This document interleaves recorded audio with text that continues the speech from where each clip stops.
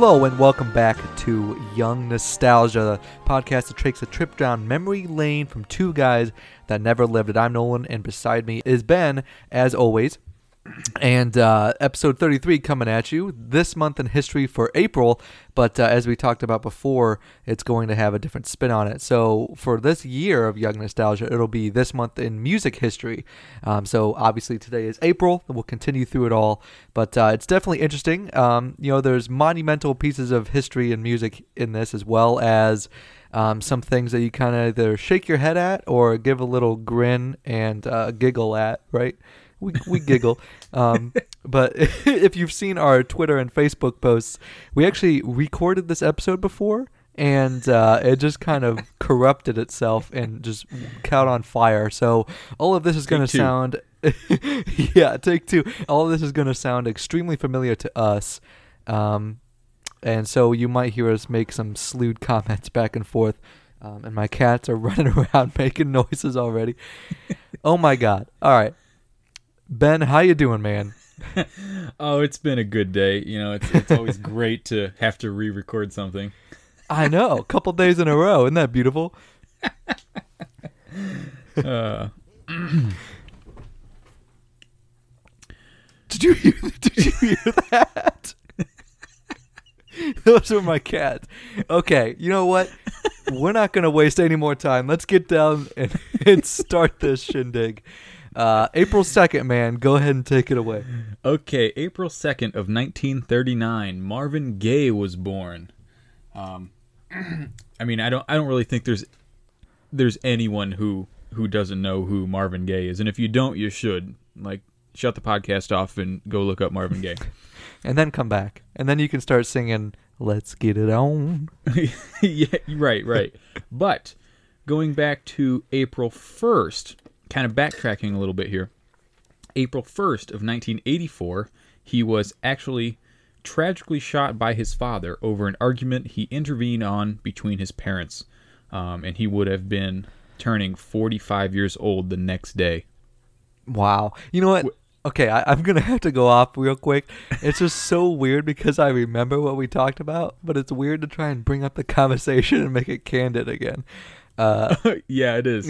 You know what I mean? Okay, so last time we were talking about how weird it is, how usually, big celebrities kind of have just off the wall a little bit ways of passing away.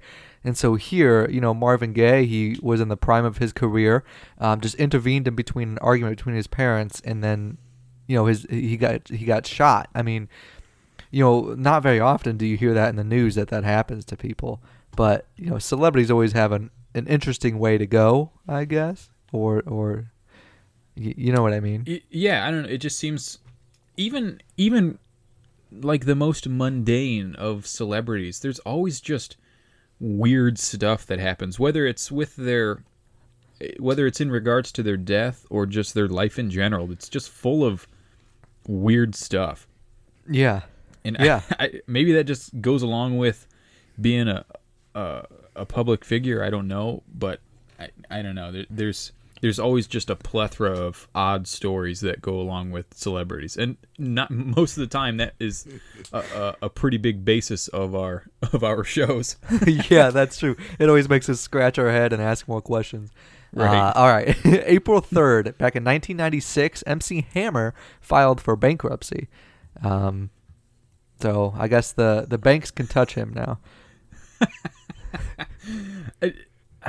Even someone like MC Hammer, kind of I don't want to necessarily say one-hit wonder, but one of those people who does just like gets real big and then fades into the dark real quick. But it is kind of weird when any sort of celebrity files for bankruptcy, because they make, even like the lower end celebrities make a lot of money, and it's it can be a combination of just hard times and all that, but when it comes down to it, there's got to be just a large portion of it is poor money management. Yeah, just terrible decision making. Yes. Should I buy this action figure? Should I not buy this action figure? 1969 of April 3rd, Jim Morrison turns himself over to the FBI in Los Angeles as he was charged with 6 counts of lewd behavior as well as public exposure. So, doing a little digging, these charges actually stemmed from the infamous Doors gig that took place in Miami on March 1st, 1969, and during which the concert, the visibly intoxicated Morrison slurred and stumbled his way through the entire show before he allegedly exposed himself to the entire audience by the end of it. Honestly, I mean, if I was at that concert, that would have been a concert to remember. For sure. But, I mean, how many people out there, like how many different concerts, how many big bands, famous people expose themselves? You know what I mean? Weird stuff happens at concerts. Like Ozzy bit off a head of a bat. Yeah. I mean, yeah, it's just weird stuff. I mean, it just doesn't seem like something that is out of the ordinary in the slightest. Not at all. Yeah, and the Doors are just... Yeah, when you mix that, that huge amount of drugs and alcohol and put a bunch of people in one area, especially, a group of them being celebrities as, the Doors, it's a Doors show. It's a wonder that kind of thing just doesn't happen more often. Yeah, I know. I mean, there's just a whole bunch of these little, this month in music history things that just makes us laugh or shake our heads. It's funny. Yeah, but it's the kind of stuff that if it was about anyone else, like you read a news story about someone got arrested for lewd behavior, someone who lives up the street got arrested for lewd behavior. I'm like, oh, what a sicko. Yeah. Then it's like, oh, Jim Morrison. That's funny. No, you're totally right. That's hilarious. Okay, April 4th, 1968.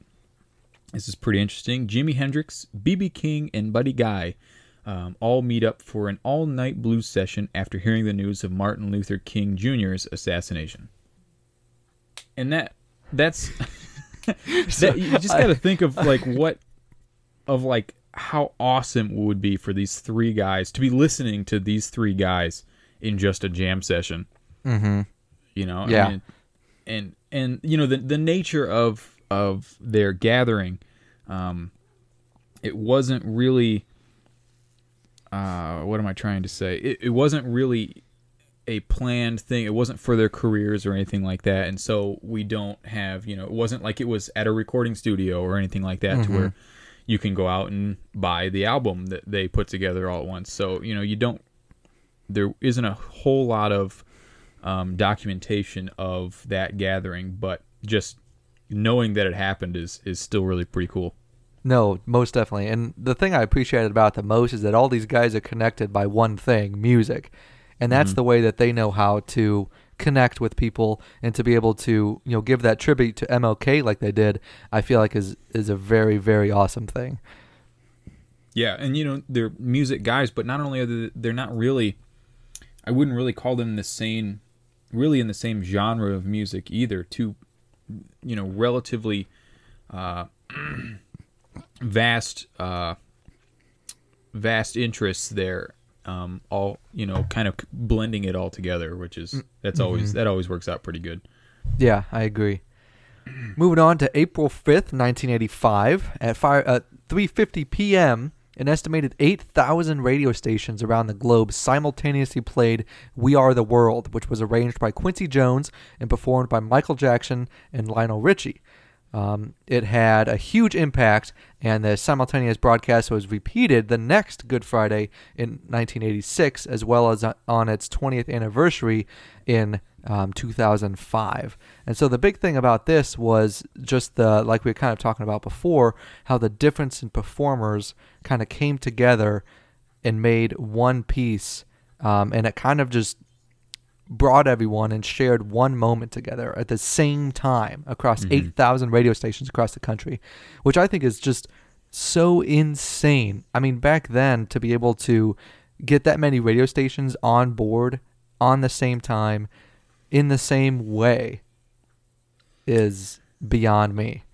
And it's in 1985. I mean, there was still the big the big radio companies that owned a lot of stations, which does make it much easier to coordinate something like that. But it's not like it is today where there's, maybe 2 or 3 big ones that basically own every radio station. iHeartMedia, Clear Channel was really big. It's kind of declining a little bit now, but other companies like that.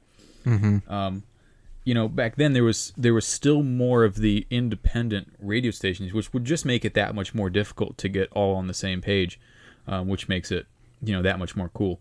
Oh yeah, most definitely. Like, imagine all the phone calls and everything like that. Just blows me away.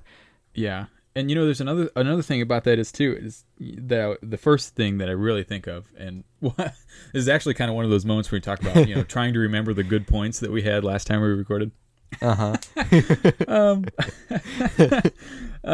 Where it's one of those things like, what if you didn't know about that and were just like turning through your radio dial and just hear the same song on every station playing simultaneously? Right. You'd be like a little freaked out until you realize what was going on. That's true. That's very true. Oh, that's good. All right, April 6th of 1968, Pink Floyd announces that Syd Barrett has officially left the group, one of the founding members of the band, and was the lead singer up until his departure. He was also credited for the famous name of the group. Or the name of the famous group. Yeah. I don't know how to segue into this other than just saying we talked about this last time as well, but everyone's got to hear it because this is the first time.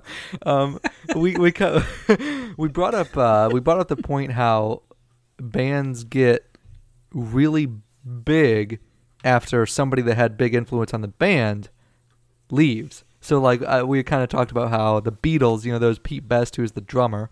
He obviously left before the Beatles were as influential and big as they were. And then now Syd Barrett kind of left in the early days of the Pink Floyd career. And it's just kind of interesting just because Syd had a large influence on, the creation, the bond of the group and what the group kind of was known to be. And then he leaves before Pink Floyd is a household name. Yeah. It's we've talked about it before. This happens. It's fairly often you see original band members that were pretty important in the formation of the band and as well as establishing their base fame, and then they just, it's like almost as soon as they leave they just skyrocket to like number one. And I don't know, like, it's just got to be weird to be that person that left. It's like, oh, man. I was there. I remember that. Yeah. Come on, guys. I was part of it. Oh, man. Yeah. So, I don't know. It's just got to be kind of a weird situation to be in, especially if, you don't necessarily break away and have a particularly successful, like, solo career. Yeah. Like, if you're just scraping by and just doing okay for yourself. Like, I don't know, that's just kind of got to stink to, be so close to being part of that big band. Well, you left. We also had to look at it from the other side. Maybe Syd was the one holding them back. Oh, you know what? I didn't think about that too. Maybe that's the reason why bands get big is they get that one just tool who's dragging them down. They just get them to leave, and then they're all good. Smooth sailing. You guys if you're listening to us out there, we still love your music. Yeah.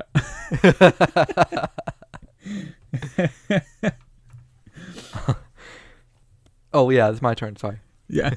April 7th, 1998, George Michael is arrested in Beverly Hills in a bathroom for engaging in a lewd act, quote unquote, with an undercover police officer. George Michael is widely known for his talents in the duo Wham! But pretty much what happened is that George Michael is he's gay, but in an interview he was kind of saying that like he had no idea. It was like they went into the bathroom and it was like, it was one of those things where you show me yours and I'll show you mine, and then the police officer just took him in for engaging in a lewd act. But anymore, George Michael just kind of laughs at it, and I don't think it's really it was nothing to really taint who he was. It was just, it kind of happened, and you kind of just got to shrug it off, I guess.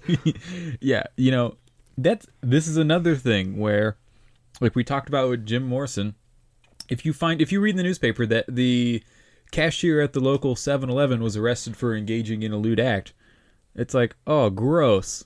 Like, why would anyone do that? Oh. And then you see George Michael, and then it's like, ha, ha, ha, ha, George Michael. I don't know. Like, it's the same thing, but for some reason, this makes it more funny.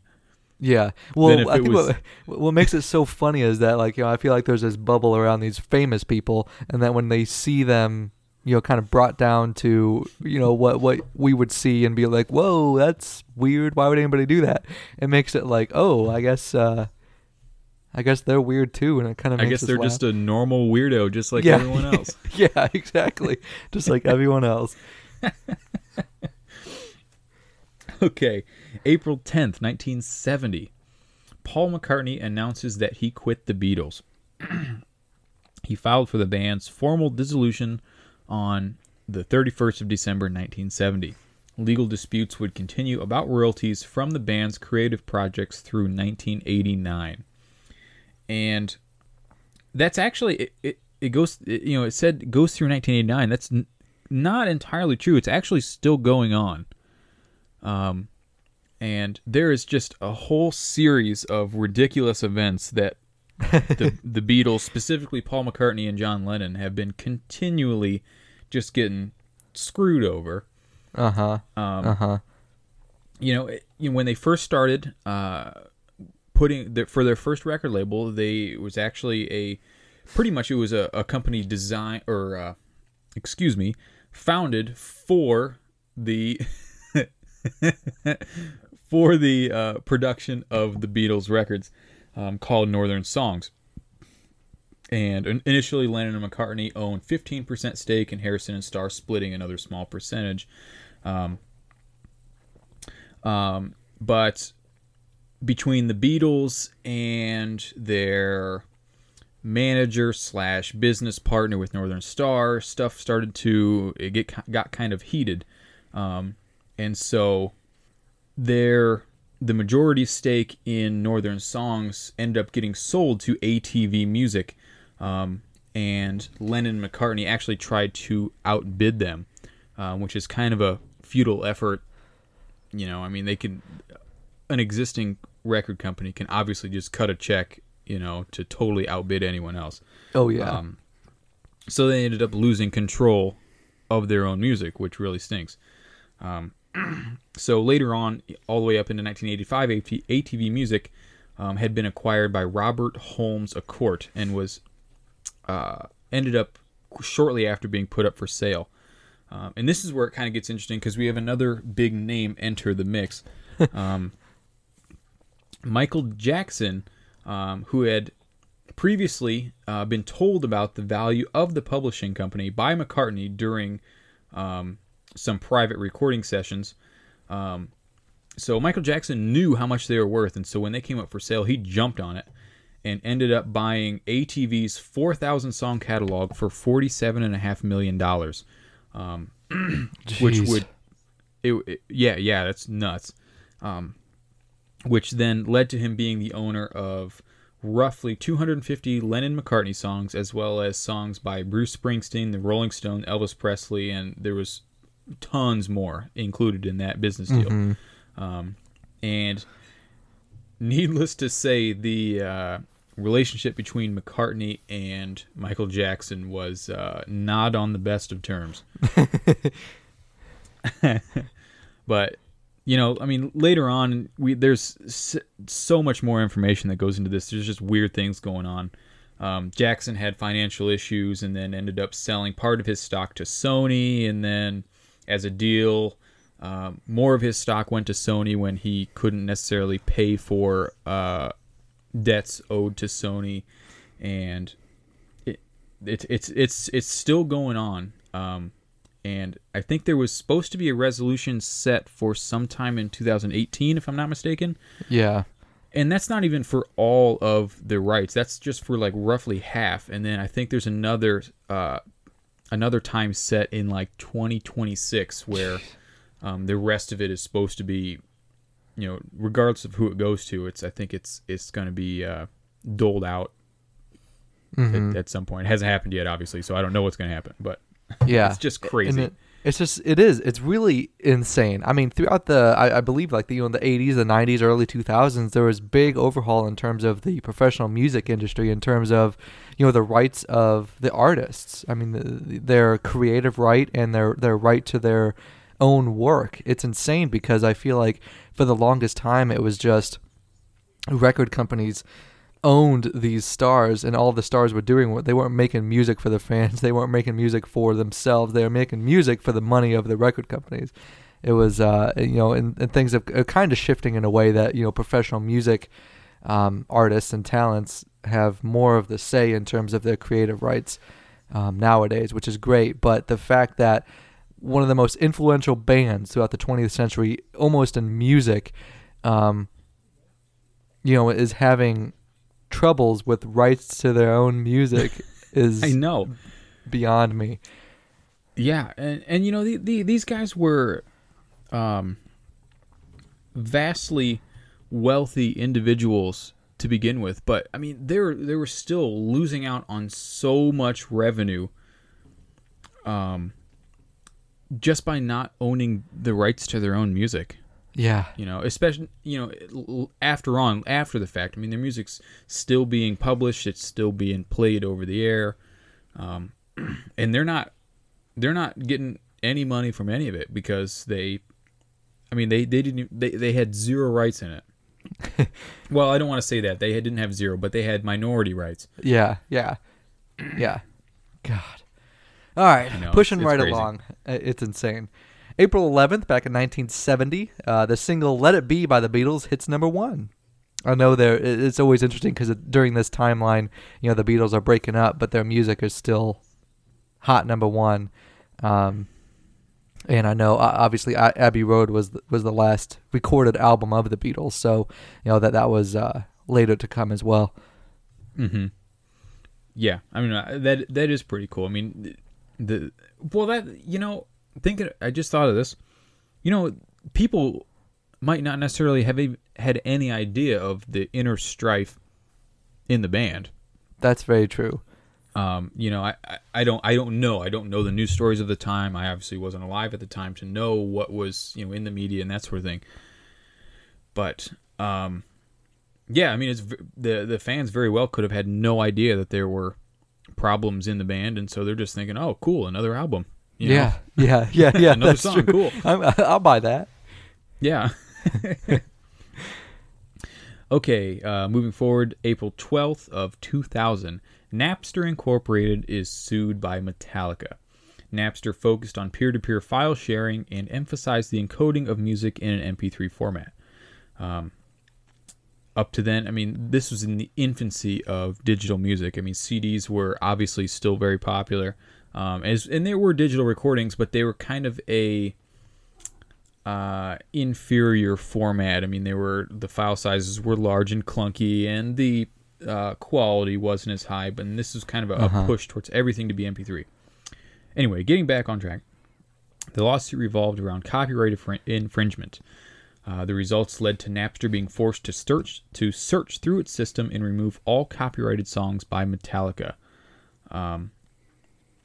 Dr. Dre and several of his fellow artists, a number of record companies, and RIA subsequently filed lawsuits of their own, which led to the termination of an additional 230,000 Napster accounts.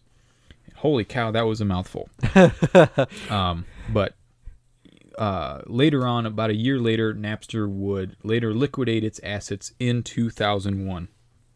Yeah, and now Napster is more of a music distribution, which overall, accompanied with Rhapsody, is owned by iHeartMedia.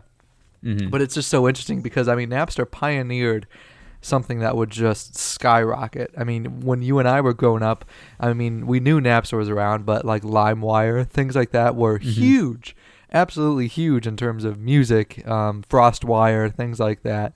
But those aren't around anymore either. It's it's fair to say that I've probably done my fair share of a couple $1,000s worth of. Never mind, but. But yeah, I know what you're saying. And this Napster and Rhapsody together, I guess they're not necessarily super relevant today. I mean, they are partnered with iHeartRadio or iHeartMedia, excuse me. But they're pretty much there as a placeholder, and that's it. I mean, they're there as just a name. But and both of them had such a big influence on the early days of internet music. Yeah, they were some of the biggest names back. I mean, I don't know, especially people of our generation. No one goes to the store and looks through the new music that's out, finding new albums, and okay, I have bought music at stores, but it's always like the $5 CD bin at at Walmart or something. I'll look for like the Stevie Ray Vaughan greatest hits or something like that. Yeah. But these guys were kind of whether they were illegal or not, they were the kind of the precursor to the modern online music market. And it kind of got people used to the idea of you want music, you just go online and find it. Yeah. Which is what we see all the time now. I mean, some people don't even buy music anymore. It's all just subscriptions, and it's basically internet radio, and that's really what music revolves around right now. Internet. Yeah. I mean, even typical radio stations, they're going to like Alexa, and then you can find them on that. They have their own apps and all that other good stuff. And I mean, heck, you could even go to a website, type in a YouTube URL, and get the music through there, because it'll just make it into an MP3 format. It's insane. Yeah, that's super common. Yeah, big time. All right. Pushing our time limit, so let's push on through. April 18th, 1970, Johnny Cash played for President Nixon at the White House. Nixon showing up just like any good this month in history. Yeah, any notable this month in history, Nixon is in it. 1993, the police arrest David Lee Roth from Van Halen in New York City for buying a $10 bag of marijuana. I mean, this is, again, imagine just like imagine that. Again, this is just one of those things where you just have to laugh or shake your head because it's David Lee Roth and he got booked for $10 of marijuana. It's just, the first thing that pops into my mind, and probably many other people, it's like, that's it. yeah, right. like, of all the things, that's what you arrest him for. The cop has to be pretty. I would probably take a picture with him and fingerprint him and all that good stuff. Yeah, like, oh hey, I'm fingerprinting you, but could you give me an autograph? Yeah. Sign your fingerprint card.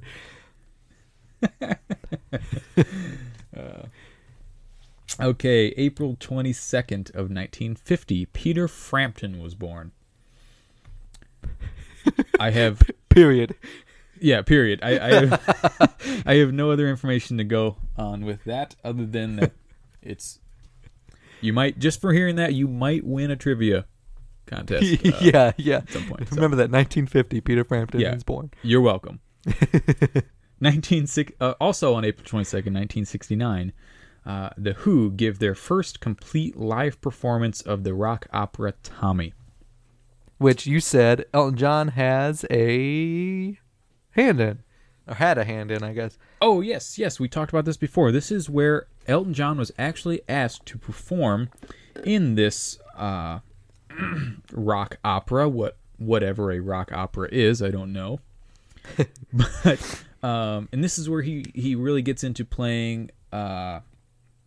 Pinball Wizard, and I, I'm sorry if this offends any Who fans out there, but the Who might have initially created the Pinball Wizard, but Elton John perfected it. Okay, I'm going to steer away from this just in case we get some rude emails.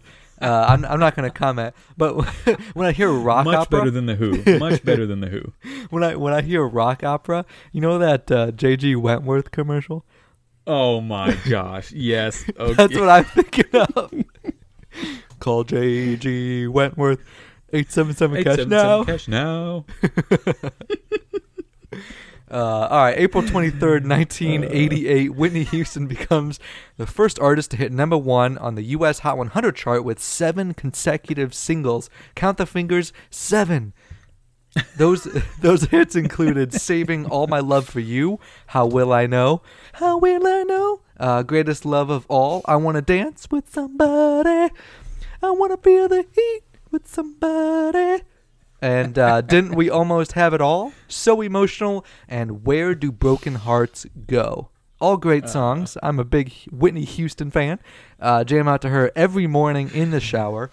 I bet you do. I bet you do. And I'm pretty sure she still holds that record of 7, count the fingers, 7 top singles, consecutive singles. Yeah, I have no idea about that. But that is, I mean, that's a pretty good statistic to have under your belt. I am by no means a Whitney Houston fan, but I do respect that 7 consecutive singles. That's pretty awesome. Or are you doing some judging over there? No, I was hoping you would sing with me. Oh, no. I don't know any Whitney Houston songs. I'm not a fan. Oh. I want a podcast with somebody who loves me. All right, go ahead. Okay, April 24th of 1975, SNL producer Lorne Michaels makes an on-air offer to pay $3,000 for a Beatles reunion on the show. Which, this is one of those things I distinctly remember talking about last time. Yes. $3,000 to offer the Beatles to come back seems like a ludicrously low number. Yes, I know. Because any one of them individually could go play in some dive bar and charge $3,000 and no one would even bat an eye. I know. But $3,000 for them all to have a reunion on the show, just like, I can't imagine when they heard of that. I can't imagine what they thought. They're just like, are you kidding me? Call it 4,000 and we'll do it. Yeah. Add a couple zeros. Yeah.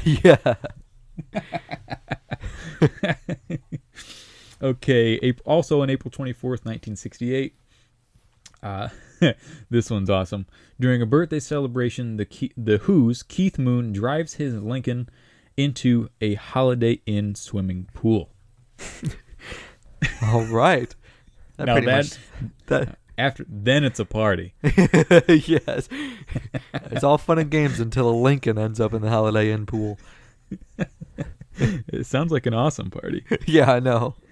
April 25th of 1990, Jimi Hendrix Woodstock Fender Stratocaster fetches $295,000 at auction. $295,000 for 6 strings and the rest of the guitar.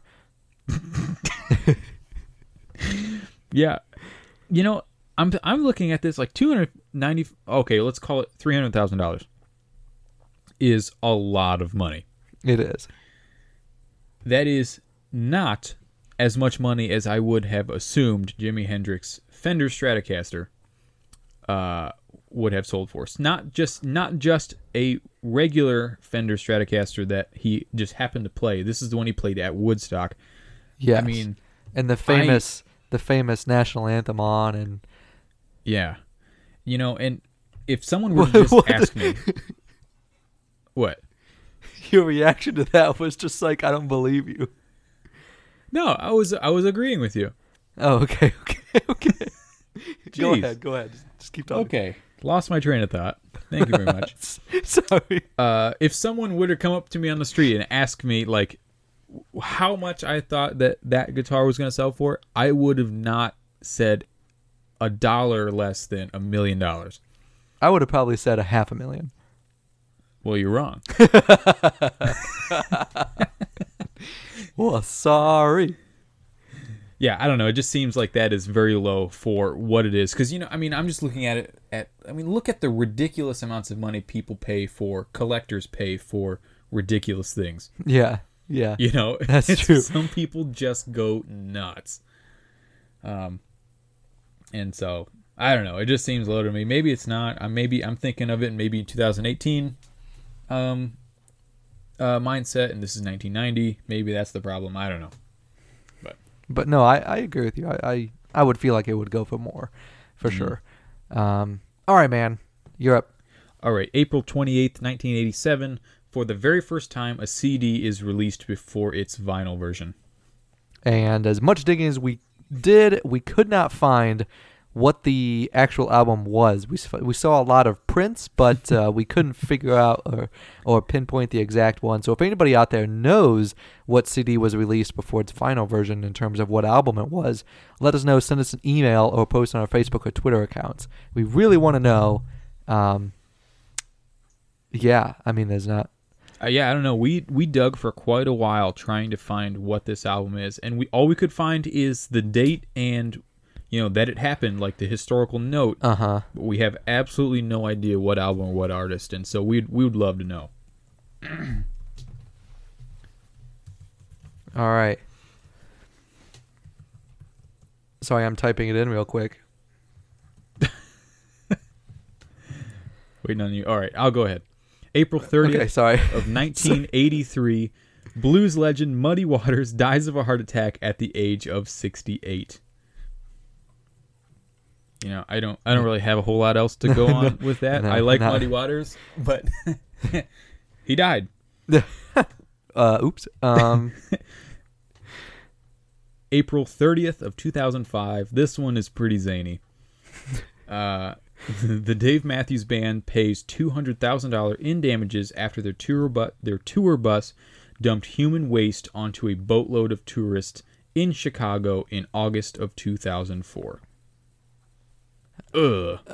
Yeah, I know. Gross. I mean, I'm guessing it was a mistake. Like, they didn't mean to do that. They were probably just emptying their tank before they headed back on the road, and people were standing right there because they might have either known it was their bus. I mean, who knows? But, yeah, I would hope it was something like that and not intentional, but I don't know. That's icky. Ugh. See, we can't laugh at that one. We have to go, no, that's bad. No, I mean, it's funny, but it's like, gross. That's bad. All right. That's a wrap. Thank you guys again for joining us here at Young Nostalgia this week as we continue our journey through retro pop culture as we finished up episode 33 take 2, as we had to try and finagle our way around into the same jokes we made a couple days ago, but still laugh at them. No, I think it was a great show. I think it was fun. Yeah. Good rehearsal. Good rehearsal. Yes. Yeah, it was great. And if you like my singing, please rate us on Apple Podcasts or wherever you listen. We're out there on Podbean, Stitcher, Spotify, Google Play. Subscribe, rate, and share if you like our show. We'd really love the feedback. It really helps us reach more people out there, especially Apple Podcasts. If you're not on there, totally understandable. We understand. Make some comments on our Twitter and Facebook pages, which you can find on our banners at our Podbean page. But if you have a topic for a future guest, for a future topic, or would you like to be a guest with Ben and I, give us an email at youngnostalgia2017@gmail.com. I think that's the big part of my spiel, and I really hope it means a lot for you guys to stick with us. And we apologize for the inconsistency recently, but with outside workload of Ben giving me excuses all the time and why he can't record, and me okay. and me just losing audio files so we can't actually release an episode. It's been great to get back at it, and we promise you that we'll be back on track after this episode. But anything else, big guy? Nope. I got nothing else. That was a fun show. Well, they're always fun, let's be honest. But even better the second time. Yeah, so. Even better. And as we always say, I'm sorry, go ahead. Nope, no, I had nothing. Oh, all right. We're messing up our ending a little bit. Dramatic pause. As we always say here on Young Nostalgia. Keep the bottles empty and the ashtrays full. Take care, everybody.